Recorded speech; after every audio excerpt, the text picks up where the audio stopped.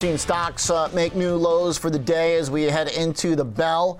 But let's put that aside. Let's revisit the subject of workplace software, spreadsheets, and tech, of course, with Mark Mader, CEO at Smartsheet, coming back to us on the show after we spoke a couple months ago. Mark, thanks for returning. Good to see you again, Oliver. Okay, the tech sell-off in the broad market has deepened. Your stock has gotten wrapped up in that, of course. Last time we talked about the growth in your business and the growth at a predictable cost that distinguishes you from companies that have been able to grow at any cost. So how do you make those calculations today when the investing community has continued to become more discerning?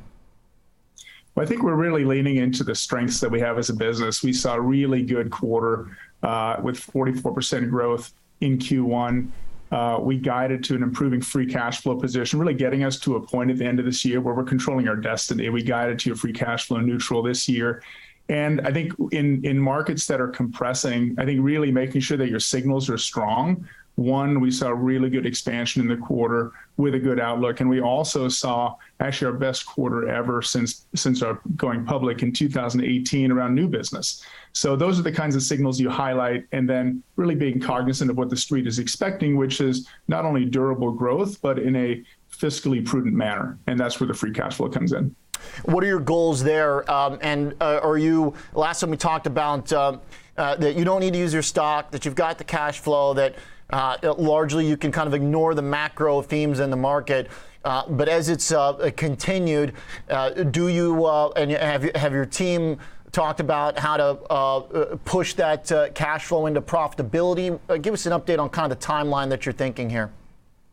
Yeah, I mean, we've shown steady progress over the last three years, going from sort of negative single digits, 8 or 9% to 4%, to now guiding to neutral. And the guide we gave at the beginning of this year was really giving people a clear sense of how we get to positive 10% over the next 2.5 years. And then working from that, I think the key is a mindset of continuous improvement. And that's what the street really wants to see us prove and then continue with.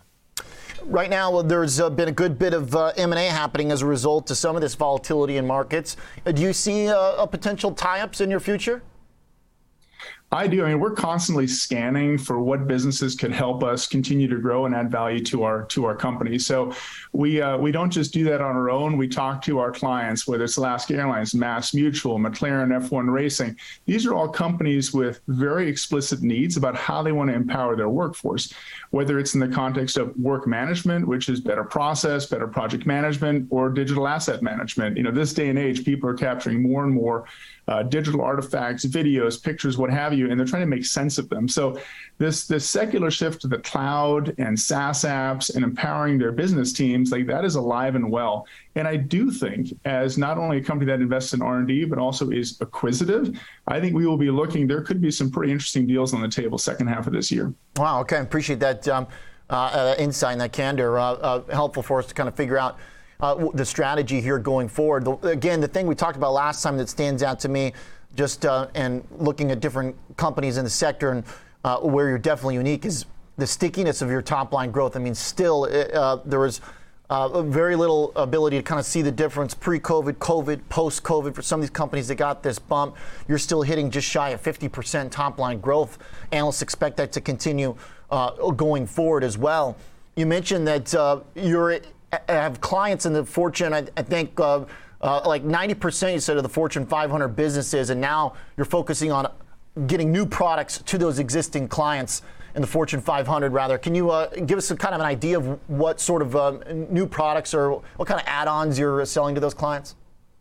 Yeah, I think the really big thrust today is not just landing somewhere, but how do you help grow and how do you climb with that customer? It's not just getting that initial win. It's how do you take a customer that maybe starts paying you a few $1,000s a year to making them $1 million customer. And to do that, you need to deliver a ton of value. So when we talk about what differentiates our offering, it's not just improving process and programs, enabling projects to be managed. It's how do you scale that? It's not we're renovating a hotel, we're renovating 200 hotels. We're not just building one data center, we're building 50 data centers. It's how you can connect to those big initiatives within a company. That's where you get a lot of the value generated, and that's what people pay for. I think one of the exciting new areas is how do you marry this digital transformation on process and project with digital assets. So this notion of digital asset management people have these huge archives of all these assets they hold, but they're not really monetizing them well. They're not able to really distribute them effectively. So we're trying to unlock this huge value that's stored up.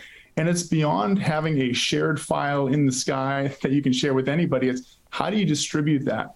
How do you manage rights around that? How do you understand how frequently something's being used so you can actually charge for the value that's being delivered?